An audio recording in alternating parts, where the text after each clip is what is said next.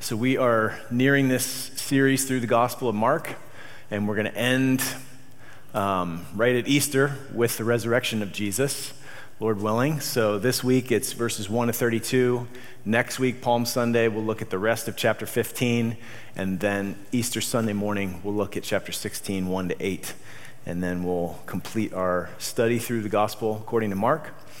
As we near the end here, I think it's important to be reminded that even though Jesus looks like he is at the hands of the Jewish leaders, Pilate, the soldiers, and all of this, he is no victim.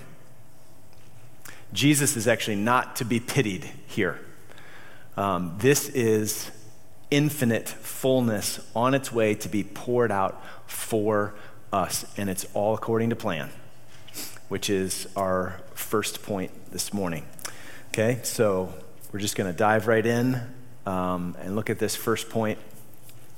So we're not going to kind of walk through the text verse by verse this morning. It's a big section. We're going to pull out a few different themes and focus in on them as we walk through it. So first off, I want you to see how all of this is according to plan. Okay, so look at Mark 15:3. The chief priest, Jesus, has already been kind of tried, quote unquote. It was kind of a kangaroo court. It was unjust for a lot of different reasons. He was tried in the middle of the night by the Jewish leaders, but they can't complete the sentence of executing Jesus because they're under Roman occupation. They need the Romans to do that. So the chief priests accuse him before Pilate of many things, and Pilate asks Jesus, "Have you no answer to make? See how many charges they bring against you?" And Jesus is silent. And it amazes Pilate. You would imagine somebody in this situation, like in a sense on death row, they're going to try to defend themselves and explain why they're in the right. But Jesus is silent. Why? Again, is this because he's a helpless victim and he's just kind of like given up? No, this is an echo of Isaiah 53:7. This is according to plan. In Isaiah 53:7, the Messiah who is prophesied of, he was oppressed and he was afflicted, yet he opened not his mouth. Like a lamb that is led to the slaughter, and like a sheep that is before its shearers is silent, so he opened not his mouth. That's why he was silent. Because God's eternal plan is unfolding here. Another example, there's multiple examples of this. Again, go back to Mark 15, verse 24. They crucified Jesus. There's no sensationalizing in Mark's account. He doesn't talk about the blood and the gore and all of this. He just says it matter of fact. In fact, the focus is more on the shame and the humiliation than it is on the violence and the physical suffering, even though that was severe. So they crucified Jesus. They divided his garments among them, casting lots for them to decide what each should take. So back then, you would get crucified naked because, again, humiliation and shame was preeminent here. And so you would be tacked to a tree on a public thoroughfare. And so the soldiers, get what's left. They get your clothes. They're going to just, roll some dice for it. Well, this isn't just by coincidence. Psalm 22, Messianic Psalm 22:18, they divide my garments among them, and for my clothing they cast lots. This is all according to plan. Again, back to Mark 15. In the inscription of the charge against Jesus read, "The King of the Jews." And with him they crucified two robbers, one on his right and one on his left, which echoes Isaiah 53:12. He was numbered with the transgressors. Okay, again, according to plan. Jesus is not a helpless victim. Mark 15:29, those who passed by derided him, wagging their heads and saying, "Aha, you who would destroy the temple and rebuild it in 3 days, save yourself and come down from the cross." Again, Psalm 22, verse 7, all who see me mock me. They make mouths at me. They wag their heads. It's all according to plan. Jesus is no helpless victim. He is in control. He's repeatedly predicted his suffering and death. with his disciples. We've seen it in previous weeks, right? In fact, in John 10, Jesus said to his disciples, "No one takes my life from me, but I lay it down of my own accord." The cross is plan A. It's not plan B, like God had to scramble. This is plan A. All of this shame that Jesus willingly took on, all the humiliation, all the injustice, all the violence, all the suffering, it was all willingly intended and embraced and accepted, even planned by God for us. So, connect the dots of that with your life, with our lives. When we suffer, how often do we wonder where God is in our suffering? Or have you ever talked to somebody about Jesus and they're just like, I can't believe in a God who allowed this much suffering in this world. Where's God in the midst of my suffering? Where's God in the midst of this or that or the other thing that's happened? Well, where is God in our suffering? He is Emmanuel, God with us, suffering with us. And it was all according to plan. He willingly took it on. Also, what do we see here? How does God respond to our sin? He's not Zeus, with a hair trigger temper, like flinging lightning bolts if you step out of line. He's suffering for us in order to save us from our sin, to save us from ourselves, to save us from just punishment and condemnation that we deserve. So where is God in our suffering? Here, look, he's sweating drops of blood in the Garden of Gethsemane. He's being scourged until the flesh and muscle on his back is hanging in ribbons. He's being mocked and spit upon and scorned. He's being stripped naked and tacked to a cross on a public thoroughfare. Where's God in our suffering? Look where he is. Look what he's done. And we see the heart of God, and we can trust the heart of God. Isaiah 53 again, he was despised and rejected by men, a man of sorrows and acquainted with grief. And as one from whom men hide their faces, he was despised, and we esteemed him not. Surely he has borne our griefs and carried our sorrows, yet we esteemed him stricken, smitten by God, and afflicted. But he was pierced not for his transgressions. He was pierced for our transgressions. He was crushed for our iniquities. Upon him was the chastisement that brought us peace, and with his wounds we are healed. All we like sheep have gone astray. We've all turned, everyone to his own way. And the Lord has laid on him the iniquity of us all. It's all according to plan. Although he had done no violence, there was no deceit in his mouth, yet it was the will of the Lord to crush him. He has put him to grief. So this is all according to plan. We need to see that. All these echoes of Old Testament prophecies, it's all happening. It's all happening just like he said it would. This is plan A, and this is the God of plan A. Aren't you glad for plan A? Romans 8:32, he who did not spare his own son, but gave him up for us all, how will he not also with him graciously give us all things? This is plan A. A couple more texts, just so you see that God is sovereignly at work here. Acts 2, when Peter's preaching after Pentecost, or at Pentecost, after the Spirit falls and empowers the disciples to preach, he says, men of Israel, hear these words. Jesus of Nazareth, a man attested to you by God with mighty works and wonders and signs that God did through him in your midst, as you yourselves know. This Jesus delivered up according to the definite plan and foreknowledge of God, you crucified and killed by the hands of lawless men. But God raised him up, loosing the pangs of death because it was not possible for him to be held by it. Or again in chapter 4 of Acts, Peter had healed the crippled man, right? At the gate called Beautiful, and he and John get arrested, and they're interrogated by these Jewish rulers about how they healed this guy and in what power and what name they did this. And Peter boldly, clearly preaches the gospel. And then when they get released, they went to their friends, this early church. They reported what the chief priests and elders had said to them. And when they heard it, they lifted their voices together to God and said, Sovereign Lord, who made the heaven and the earth and the sea and everything in them, who through the mouth of our father David, your servant, said by the Holy Spirit, This is Psalm 2. Why do the Gentiles rage and the peoples plot in vain? The kings of the earth set themselves, and the rulers were gathered together against the Lord and against his anointed.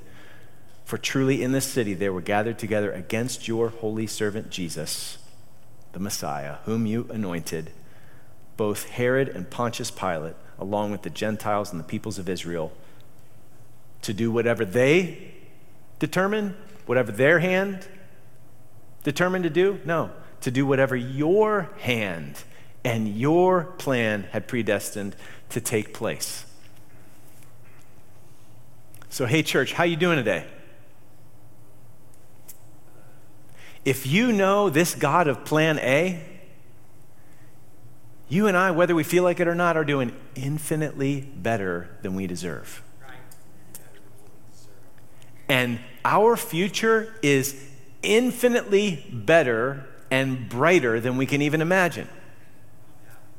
We have hope, a living hope. Like, even if the world just goes down in economic collapse and nuclear meltdown, we are on the side with the God of plan A.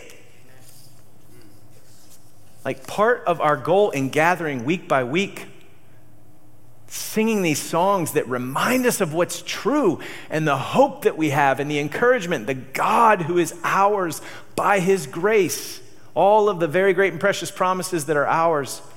We gather together to be reminded of what's true so that our hearts can begin to believe it again.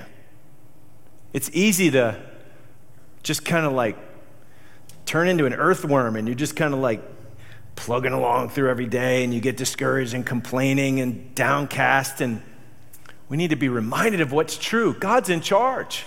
And guess what? He wins. He already won on the cross. And he's going to be with us even to the end of the age, and then he's going to make all things new. So our God is a refuge and strength, a very present help in trouble. We need not fear, even if the world falls apart. We can be still and know that he is God because he's sovereign and he's working his plan. He did it through Jesus, and he's going to do it until we get home. So we are the people of the God who runs everything according to plan. The world is not ultimately spinning out of control. In some senses, like from the worm's eye view perspective, yes, it is spinning out of control because human beings are at the wheel of their little pieces in the thing. But ultimately, it's not spinning out of control because God knows the end from the beginning. He is in charge of it all, and he holds us by that same sovereign hand, like infinitely powerful sovereign hand that is going to direct all things to his appointed end. That same hand holds our hand and walks with us into the future that he has prepared. It's all according to plan. Amen? Okay, second point, irony. So as Chad read down through Mark 15, 1-32, did you notice any irony? There is a lot of irony in this section. It is both grievous and glorious. So in case you need a little refresher from high school, irony is present when there is incongruity between the situation that's taking place and the words that are used. And only the audience typically can see the incongruity. So in a sense, sometimes this is the way it plays out, right? The audience knows something that the characters don't know. So as we read this text, we know some things that some of those actors in the drama as it's unfolding don't know. So over and over again in this passage, let's just I'm going to run down through some of the examples of where this plays out. Jesus is mocked as the King of the Jews.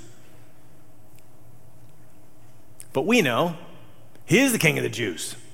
He's the King of Kings. He's the King of the universe, right? King of Kings, Lord of Lords. So they don't know that. Those soldiers certainly don't know that. They wouldn't have been spitting in his face and beating him with a reed if they knew that. They think he's weak. They think he's an imposter. They think he's a failed poser Messiah. It's also ironic that the supposed law-loving, scrupulous Jewish ruling council breaks the law in order to have Jesus crucified. We saw that last week, right? But you see more of it here. Oh, the ones who thought so highly of Torah, they're breaking it in order to accomplish their purposes. More irony. Pilate is the governor, right? And yet it's the will of the governed that prevails. Crucify him. Why? Crucify him. Okay. The governor is governed. That's ironic. The prisoner, Jesus, seems to be completely at the will and whim of others. But as we've seen, he's in sovereign control, accomplishing the will of his Father. Another irony, this silent, condemned man, he's saying nothing, and all the while he is fulfilling prophecy after prophecy after prophecy. His silence is loud. Another irony, the prisoner is the only one who's truly free. All the various people in this account are acting out of self-interest. They're slaves of their fears and their desires. We'll look at that more in a few minutes.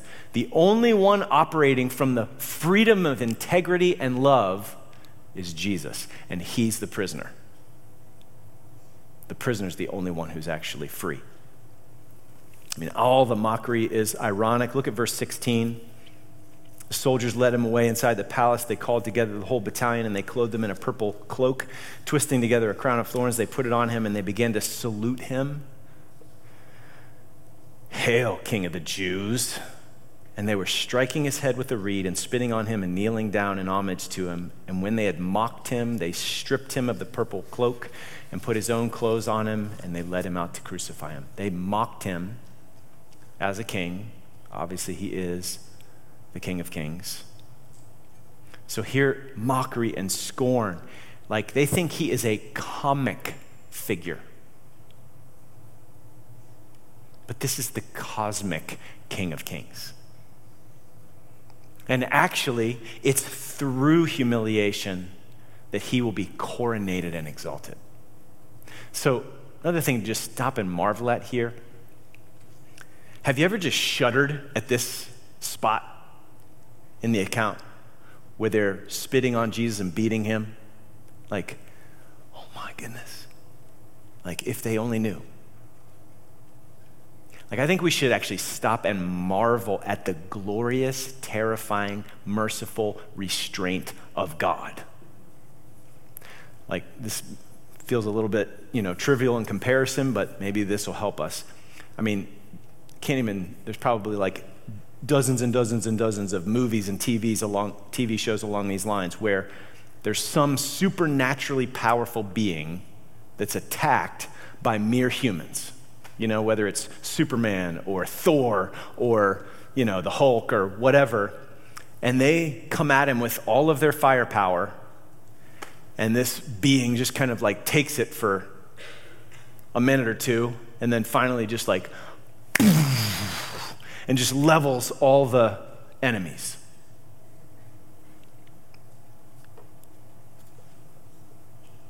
Like Jesus could have done that. Like vaporized everybody.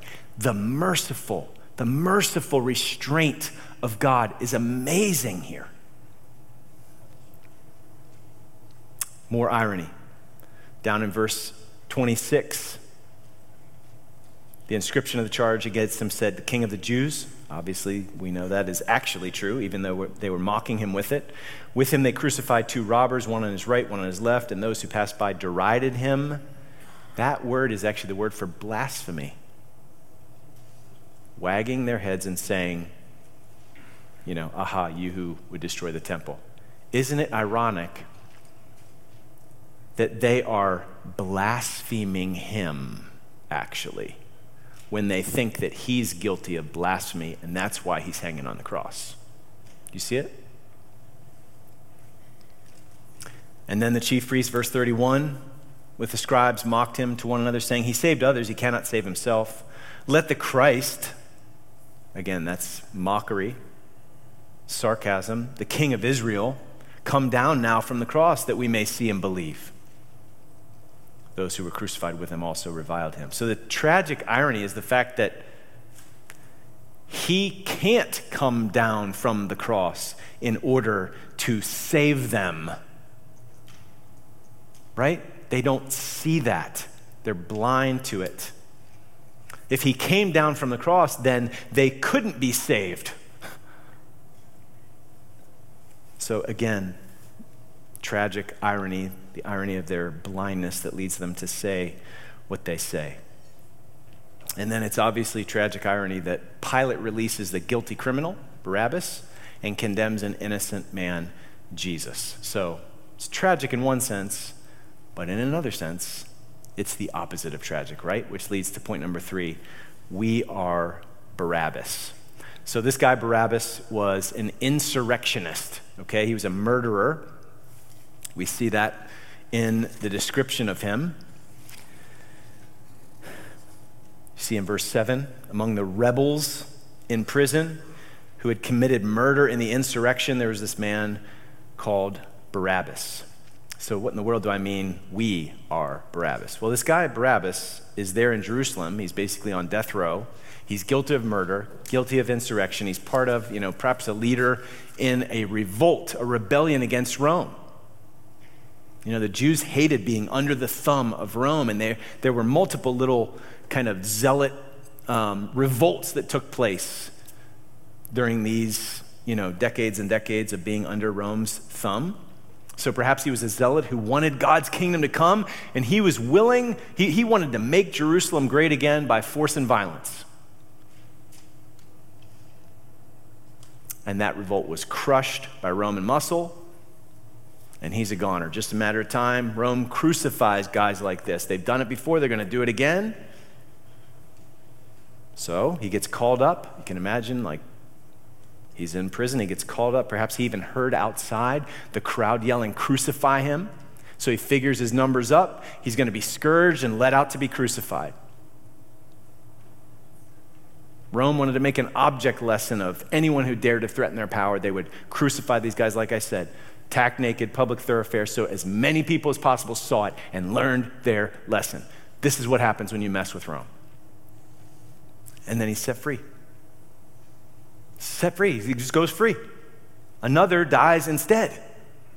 Another is crucified instead of him. In fact, Jesus is going to be killed essentially under the same sentence. Barabbas tried to overthrow Roman rule. Jesus claims to be a king, which would threaten Roman rule, right? So we are Barabbas. What do I mean? Are we murderers and insurrectionists? Most likely not. But in another very real and ultimate sense, yes, we are all Barabbas. So insurrection, you look it up in the dictionary, it's an act of revolting against civil authority or established government, usually an organized attempt by a group of people, and it's aimed at taking over power. So you know that the fall of Adam and Eve was a cosmic insurrection, right?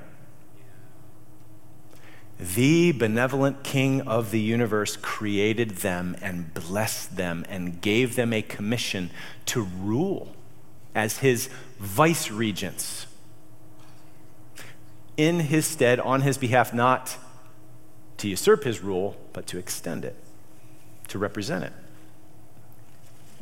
He gave them the law, which was actually just one prohibition. Just don't eat from this tree. Otherwise, total freedom. And because of the deceitfulness of the serpent's lies, they bought that bill of goods, they doubted God's goodness, and they decided it was better to determine for themselves what was good for them.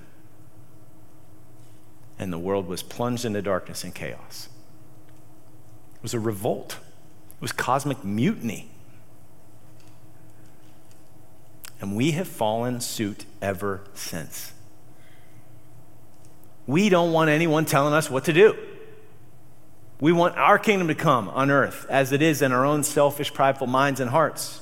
And when people cross us, we bring the wrath. And you know what? It starts early. If you've ever hung out with a 2-year-old, Don't try to play with my toys. It's the law of the jungle out there, right? Everyone does what's right in their own eyes. We just get more sophisticated at it as we get older, but it's still dog eat dog. It's survival of the fittest, or the smartest, or the prettiest, or the most successful, or the wealthiest, etc. And it's miserable. But we think that the misery is because we don't get what we want, and we keep fighting for our piece of the pie. We are Barabbas, cosmic insurrectionists. And we can't pass off the murder thing either. We envy and hate those who have more, have what we don't have that we wish we had. And we hate that they have it and we don't. Cain and Abel came in quick. We conduct character assassinations in our minds, if not in conversation with others. We gossip and slander, torching people with the hellish fire in our tongues. We hate people that we feel superior to, and we hate people that we feel inferior to. In the kingdoms of this world, when we're operating by those governmental systems and values, we tear people down and we tear them up. We murder in our minds. We are Barabbas, guilty of murder. I mean, what crazy insanity took hold of those Jews that they would call for Barabbas to be freed and Jesus to be crucified? But wait, this is according to plan. Remember? Point number 1. Because Jesus came to take the place of guilty cosmic criminals like you and me. We are Barabbas, but look, Barabbas went free and Jesus got hung in his place. It's the gospel. This is an early echo of the whole point. It's the very basis for the good news of the gospel. This is the first substitution of the innocent for the guilty that became the great exchange of the gospel, right? We have nothing but sin and guilt to bring to the table. God doesn't need anything that he didn't already give us. All we come with is debt. And Jesus has got no debt. He's got a wealth of riches of mercy and grace. And he dies in our place on the cross for our sins. And he gives us his righteousness and mercy and forgiveness and all of that. That's the great exchange. It's substitution. You recognize that you can't atone for your own sins. You can't save yourself. You turn from all your attempts to do so, self-justification projects, trying to atone for your own sins, and you cling to Jesus, the Savior. Repent and believe. And this is the first, is like the prelude to the song of the gospel that just starts to swell as we get to the end of the gospel here of Mark. William Lane says it this way. He summarizes it well. Again, think about what it means to be hung on a tree in Jewish criminal law. If you're not familiar with this, the hanging on a gibbet, which is like a gallows, wooden thing that people would be hung on, prescribed by law for idolaters and blasphemers who had been stoned, notice, was not a form of capital punishment, but of humiliation, since it followed death. They would stone the person and then they would hang them, impale them or hang them on this, gallows type thing as an object lesson. So again, the point is humiliation.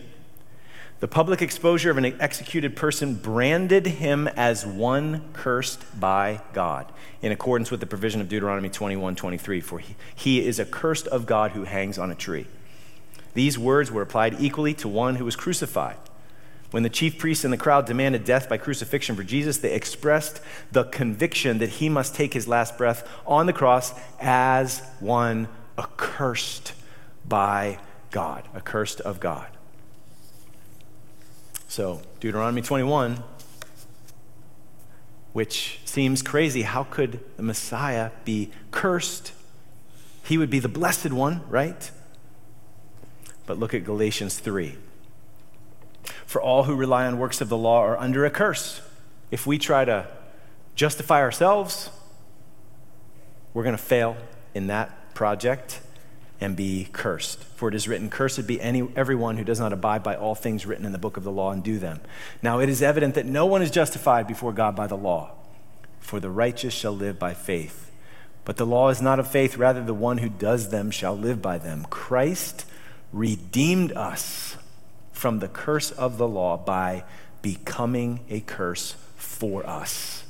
For it is written, cursed is everyone who is hanged on a tree, so that in Christ Jesus the blessing of Abraham might come to the Gentiles, to the nations, so that we might receive the promised Spirit through faith. This is the great exchange. So he was cursed. This is all according to plan. He intended to just welcome all of this humiliation and shame and suffering and death, taking the wrath of God that we deserve in our place on the cross. He gets cursed so that you and I can be blessed. He is forsaken so that we will never be forsaken. Again, the great exchange. Listen to these verses that speak to it. 2 Corinthians 5:21, for our sake, God made him to be sin who knew no sin. Jesus was sinless. So that in him, if you hide in him, take refuge in him as your Savior, we might become the righteousness of God. Or 1 Peter 3:18. For Christ also suffered once for sins, the righteous for the unrighteous, that he might bring us to God. The righteous for the unrighteous. So, crazy thing here. Do you know what the name Barabbas means? Bar Abbas, son of Abba, son of the Father. And from Matthew 27, his full name was Jesus Barabbas. He was Jesus, son of the Father. It's kind of crazy, isn't it? The innocent one was taken and crucified. The innocent Jesus, son of the Father, was taken and crucified. He fell under the curse so that the guilty one would be set free from the curse. The true son of the Father, Jesus means Yahweh saves. He died in our place so that we could become sons of the Father, sons and daughters adopted into his family, beloved, and become Jesus people, right? People whose lives proclaim that Yahweh saves. We were Barabbas. I just changed it. We were, right? If you're in Christ, you're no longer Barabbas. Amen. We are not Barabbas. Point number 4.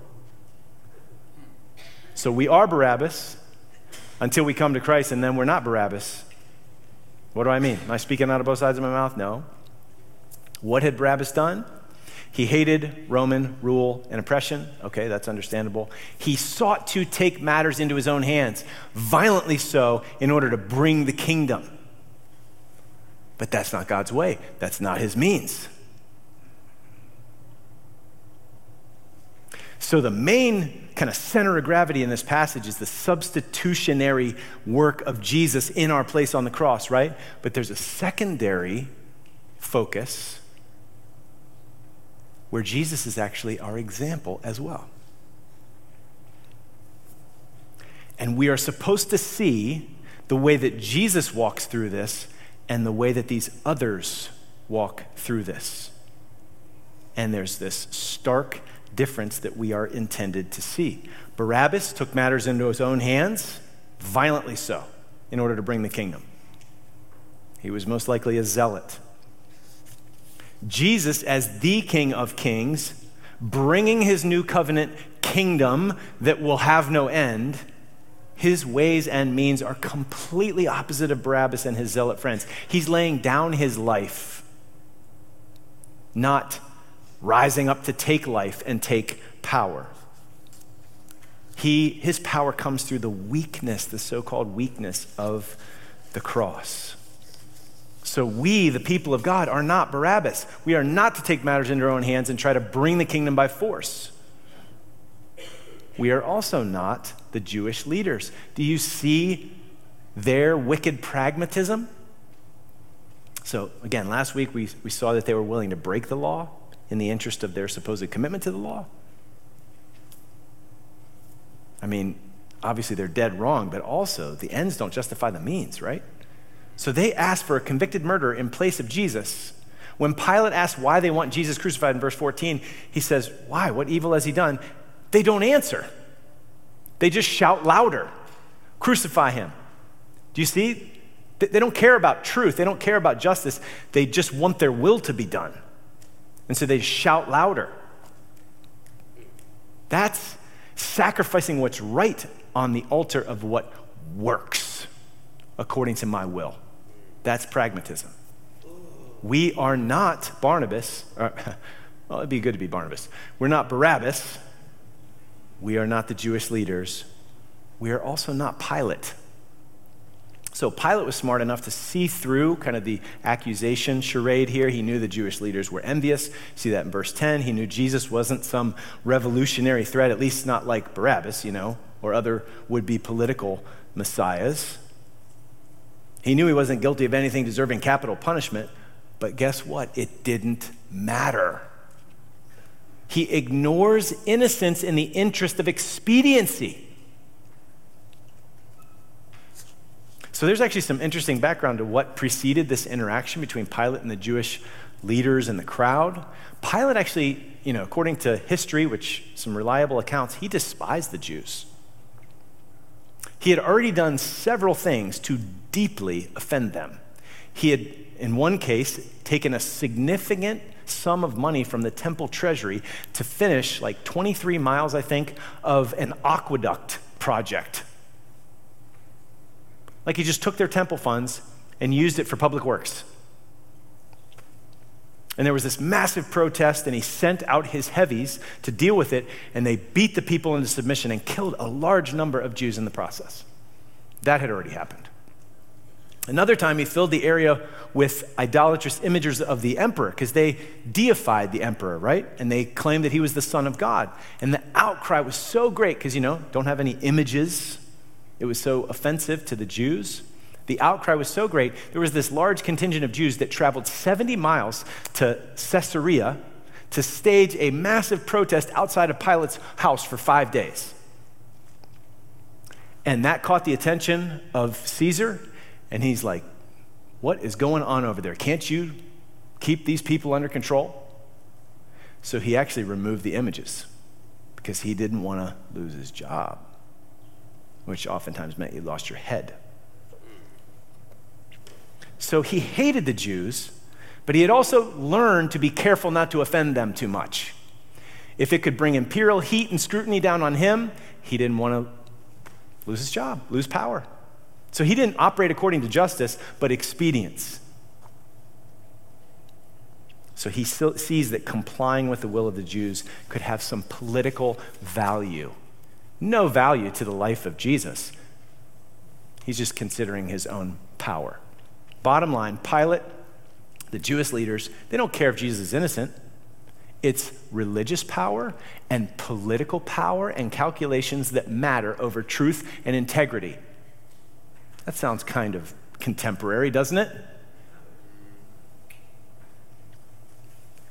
So both the Sanhedrin and Pilate are slaves of their own desires of expediency. Jesus is the only true free person in the narrative, ironically. But again, if Jesus is our Savior and we are a part of his kingdom, we dare not operate by the systems and values and kingdoms of this world. I mean, do we ever shrink back from the truth, standing for the truth, out of pragmatic concerns of self-preservation and self-promotion? Do we ever sacrifice our integrity? Sacrifice the truth on the altar of expediency? In our workplace, in any context, you can tease it out in your own life. This is not the way in this kingdom, with this king, under this king. We are not Barabbas or Pilate or the Jewish leaders, right? And we should say amen, just like we said amen to the fact that we are Barabbas and yet Jesus has saved us. We are to be a new people willing to follow Jesus no matter the cost. Jesus establishes his kingdom in a completely counterintuitive way. Strength through weakness. Give your life. Like you save life, you give life by giving your life. Dying that others might live. We lay down the self-interest and the self-promotion, and it's the good of the other that drives us.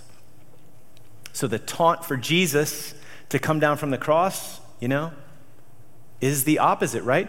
Well, save yourself and then we'll believe you. No. In this kingdom, to establish this kingdom, the only way I can save others is by not saving myself. See, that was actually the temptation in the wilderness, to skirt around the suffering. Remember Satan's temptation? Skirt around the suffering to get to rule. And the disciples needed to be reshaped according to the values of this kingdom. We want to be on your right, on your left. We want the places of power. He said, whoa. The Gentiles, they lord it over. But not so among you. If you want to be first, you must be servant of all. For not even the Son of Man came to be served, but to serve and to give his life as a ransom for many. So this passage, yes, primarily about substitution, which is glorious and wonderful. We need to keep that center of gravity right where it belongs, the center of our lives, but it also echoes and becomes a pattern for the disciples of Jesus. Do you remember back to chapter 13? Jesus is preparing his disciples for what they're going to face if they follow him. He says, be on your guard, for they will deliver you over to councils, and you will be beaten in synagogues, and you will stand before governors and kings for my sake, to bear witness before them. And the gospel must first be proclaimed to all nations, regardless of the cost. And when they bring you to trial and deliver you over, do not be anxious beforehand what you are to say, but say whatever is given you in that hour, for it is not you who speak, but the Holy Spirit. So again, you don't take up the sword. You don't have to figure out how to, be tactful enough to avoid any sort of persecution. Trust me. Speak the truth.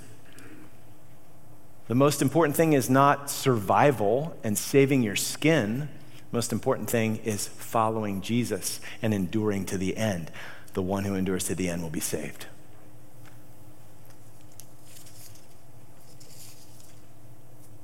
So, there's lots of different ways we could potentially apply this, right? Let me just give you one. This might initially sound a little silly, but a lot of where this gets fleshed out is not, before some tribunal where we're going to get hung on a cross. It's where our image and our reputation is going to be crucified. Okay? Here, let me just give you this example. So there's this book called How the Nations Rage by Jonathan Leeman. Really good. Haven't finished it yet, but man, it is thought-provoking. So he's just talking about the difference between the kingdoms of this world, underneath the governments of this world are self-justifying, self-exalting values, which is the opposite of the kingdom of heaven, right?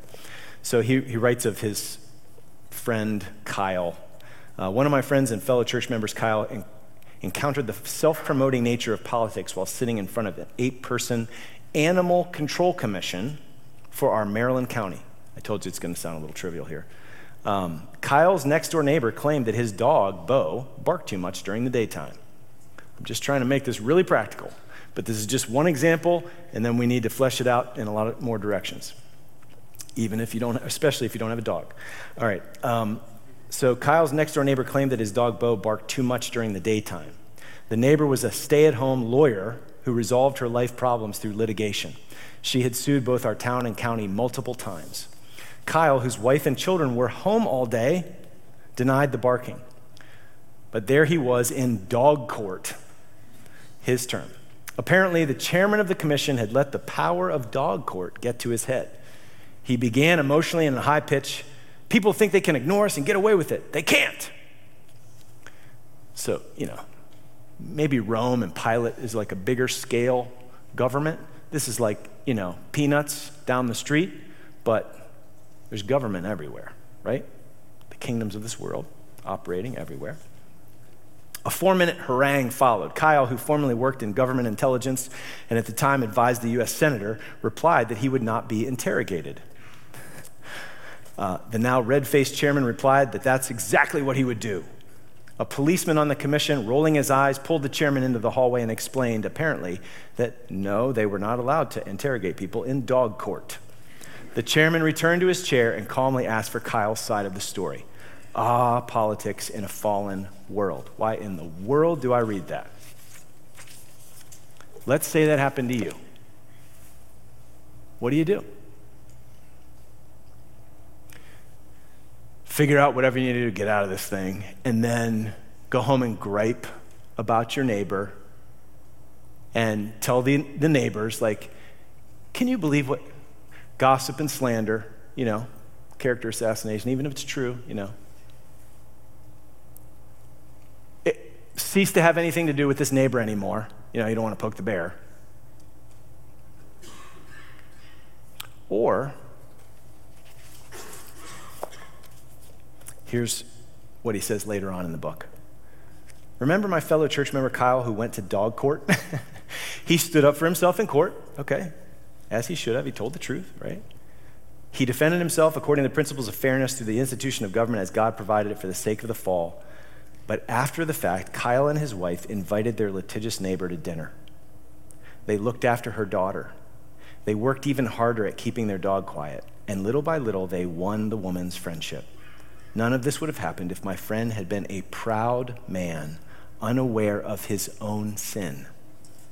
He worked within the confines of the politics of the fall or dog court, but then went beyond that and exercised the politics of the gospel by offering peace and mercy. He wasn't focused on his rights or retaliation, but mercy. So do you see what I'm saying? You see what's going on here? The center of gravity is the substitution of Jesus, and that's got to be the center of gravity of our lives. We were Barabbas, and hallelujah, we are now sons of the Father, daughters of the Father. But we've been brought into an entirely different kingdom. And so we no longer, brothers and sisters, can operate according to the rules and values and priorities of the kingdoms of this world. We need to follow Jesus. Loving enemies, blessing those who persecute us, bless and do not curse, overcome evil with good, etc., etc., etc. And we need lots of grace for that. So let's pray, and then we're going to sing to close. So Lord, we believe, help our unbelief. Help us, Lord, to be fully assimilated, fully shaped by the values of our King who suffered and died in our place, that we could go from Barabbas to beloved sons and daughters. And I pray that we would represent and reflect him well in the way that we live. In Jesus' name, amen.